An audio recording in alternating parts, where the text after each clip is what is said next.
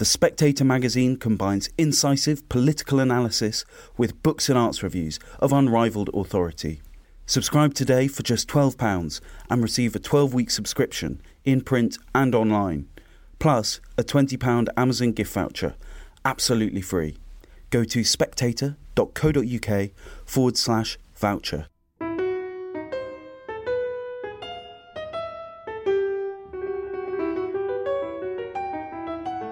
Welcome to Holy Smoke, the Spectator's religion podcast.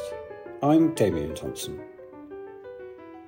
The hospitalisation of Pope Francis for breathing difficulties, as I speak he seems to be on the mend, has distracted the world's media from developments at the top of the church that would have been inconceivable at any point in the past 2,000 years.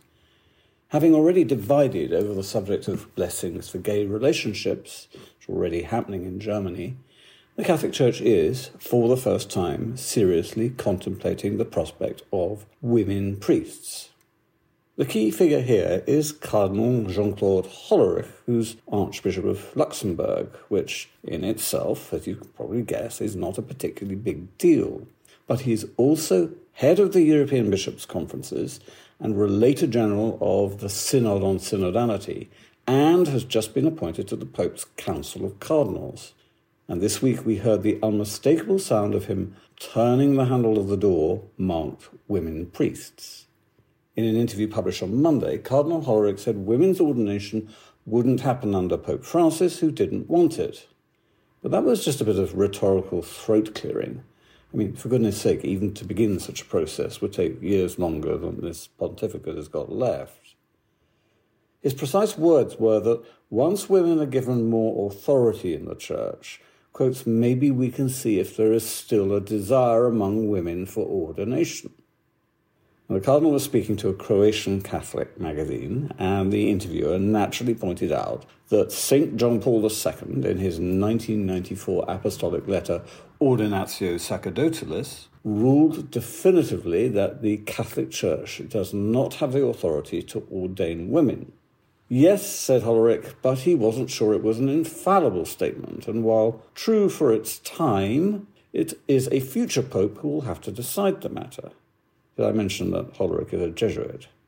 Now, this doesn't mean that the Catholic Church will ordain women priests in the near future, and Orthodox Catholics will be quick to point out that in their view, any body that does so at any time will, by definition, not be the Catholic Church, which by its very nature is incapable of embracing a heretical teaching. So we can be 100% sure that women priests would split the church. But in the long run, having watched years ago what seemed to be a powerful and implacable Anglican opposition to women priests basically just evaporate, I don't think it's inconceivable that whoever inherits the current structures of Catholicism will nonetheless ordain women, first as deacons, citing some dubious historical precedent, and then as priests. How well I remember those Anglo-Catholics who said rather desperately, well, women deacons don't mean women priests, you know. And then a bit later, well, women priests don't mean women bishops.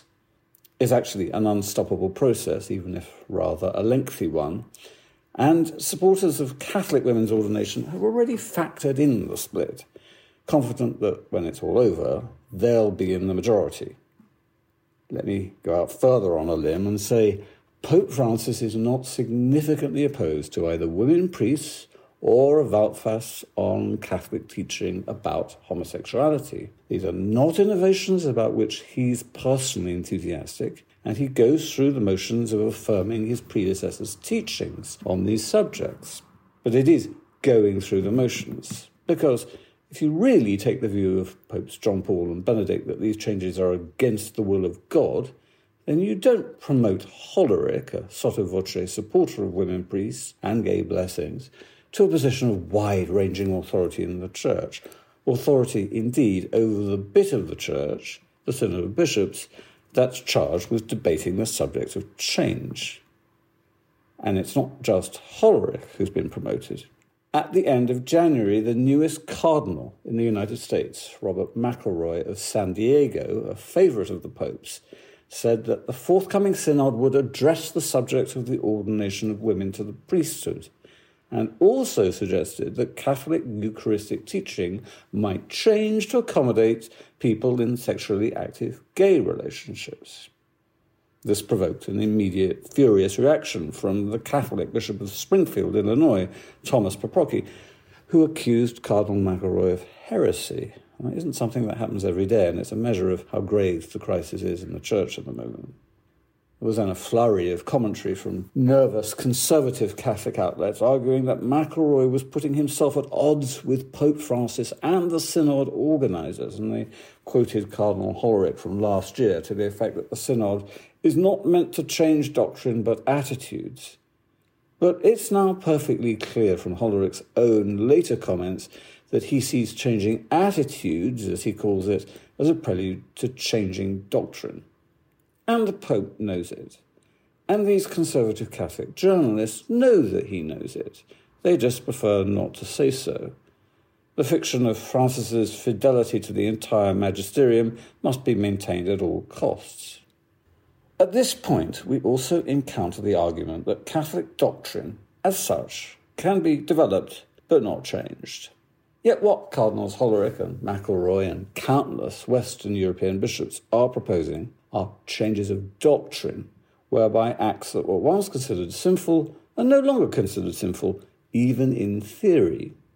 And on the subject of women priests, one of John Paul II's most authoritative statements on the impossibility of ordaining women to the priesthood is dismissed as probably not infallible by Cardinal Hollerich, who, unlike his fellow Jesuit the Pope, is a distinguished scholar. And it has to be said, he's making an interesting point. I remember when John Paul's definitive statement on women priests came out, everyone who agreed with it stressed that, while not a formally infallible pronouncement, no pope since Pius XII has made one of those, it should be regarded as such, and therefore the Pope had ended the prospect of women being ordained to the priesthood, or if you like, masquerading as priests, for all time.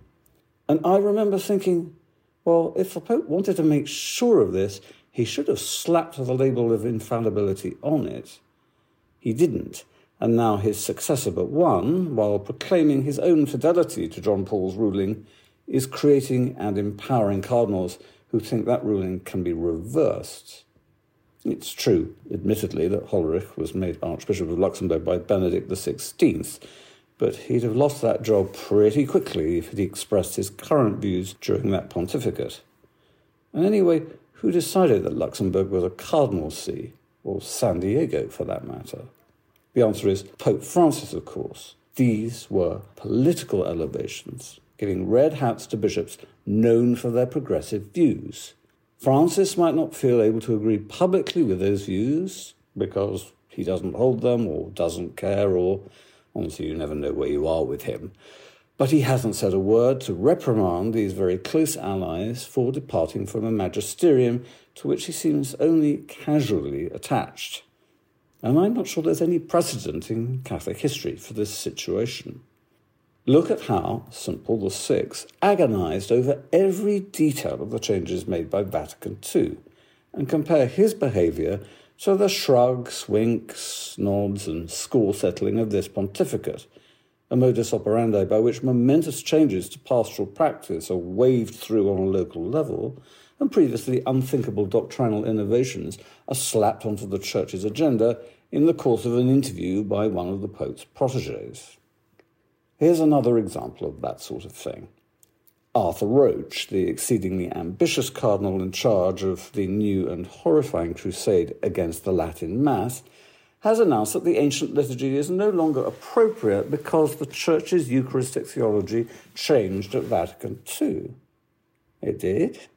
That would have come as news to one of the Council's most influential theological advisers, Joseph Ratzinger, who, as Pope, meticulously and brilliantly spelt out the fundamental compatibility, as he saw it, of the old and new forms of the Roman Rite.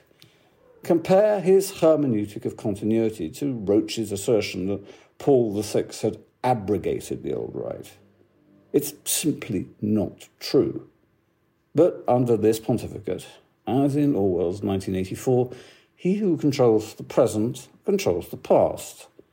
Summorum Pontificum is already in the wastepaper basket, replaced by Traditionis Custodes, a vindictive document against the Latin Mass, written in obvious haste and now supplemented by Roach's fantasies about a great Eucharistic reset at the Second Vatican Council. It would, of course, be an exaggeration to say that everything is up for grabs, but it does sometimes, in fact often, seem as if the Catholic Church under Francis is moving in the same liberal direction as the mainline Protestant denominations, and as a result will face the same consequences, which, however much the details vary, are never very satisfactory. The United Methodist Church in the United States, for example, has just waved goodbye to nearly 2,000 churches that have joined the new conservative Global Methodist Church in protest at its acceptance of same-sex marriage.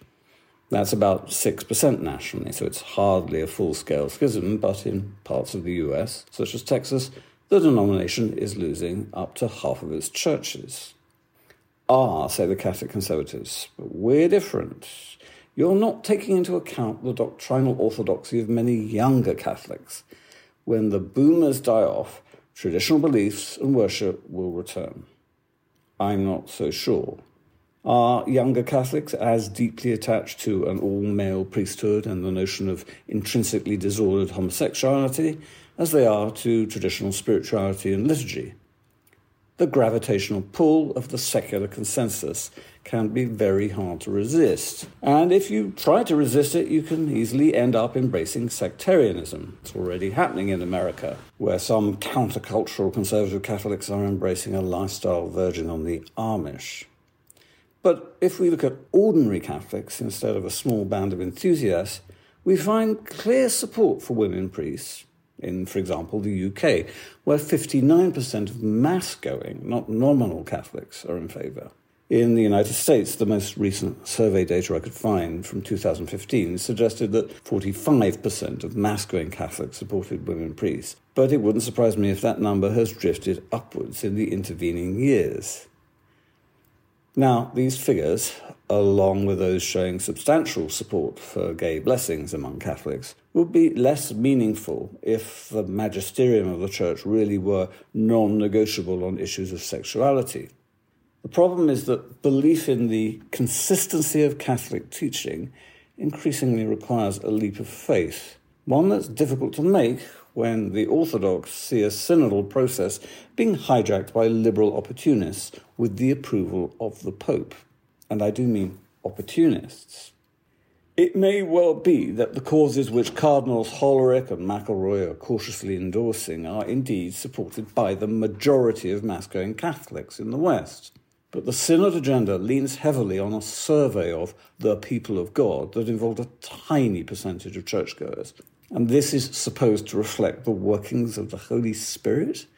A secular institution that made such a grand claim to voters or customers on the basis of such slender evidence would find itself in trouble, possibly legal trouble. I said earlier that what's happening under this pontificate reminds me of mainline Protestant churches drift leftwards.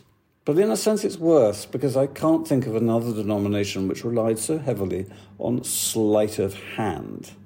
Here's another example. In an article for the Catholic Thing website published last Monday, the canon lawyer Father Gerald Murray drew attention to new canonical norms for the Synod of Bishops, which will take effect at the Synod on Synodality. Pope Francis has announced that all who are named participants in this upcoming Synod will have the vote, and thus, as Father Murray points out, it ceases to be a Synod of Bishops and becomes a Synod of Bishops and men and women not in holy orders, and I might add almost certainly including representatives of the hardline liberal pressure groups that dominated the so-called Survey of the People of God. Father Murray writes, "This innovation must be resisted by the Church's bishops. It conflicts with the dogmatic teaching of the Church on the nature of the sacrament of holy orders, in particular the nature of the episcopate."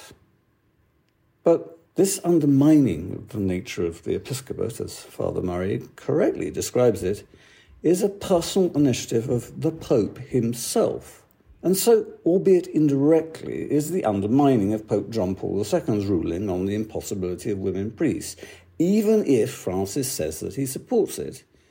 In the new dispensation, as set out by his closest associates, that's simply the view of Popes John Paul and Francis, which a future pope may choose to disregard. And so, eventually, we can't say when, Ordinatio Sacerdotalis may join Summorum Pontificum in the waste paper basket. And it's quite possible that the ordination of women priests will enjoy the support of a large majority of practicing Catholics, even in the long run, in the supposedly conservative developing world. I think we really must stop assuming that, say, African social conservatism is set in stone. In which case, the minority of Catholics who hold an orthodox view may have to ask themselves a very painful question about where to look for guidance: to Scripture and tradition, or to the Holy See.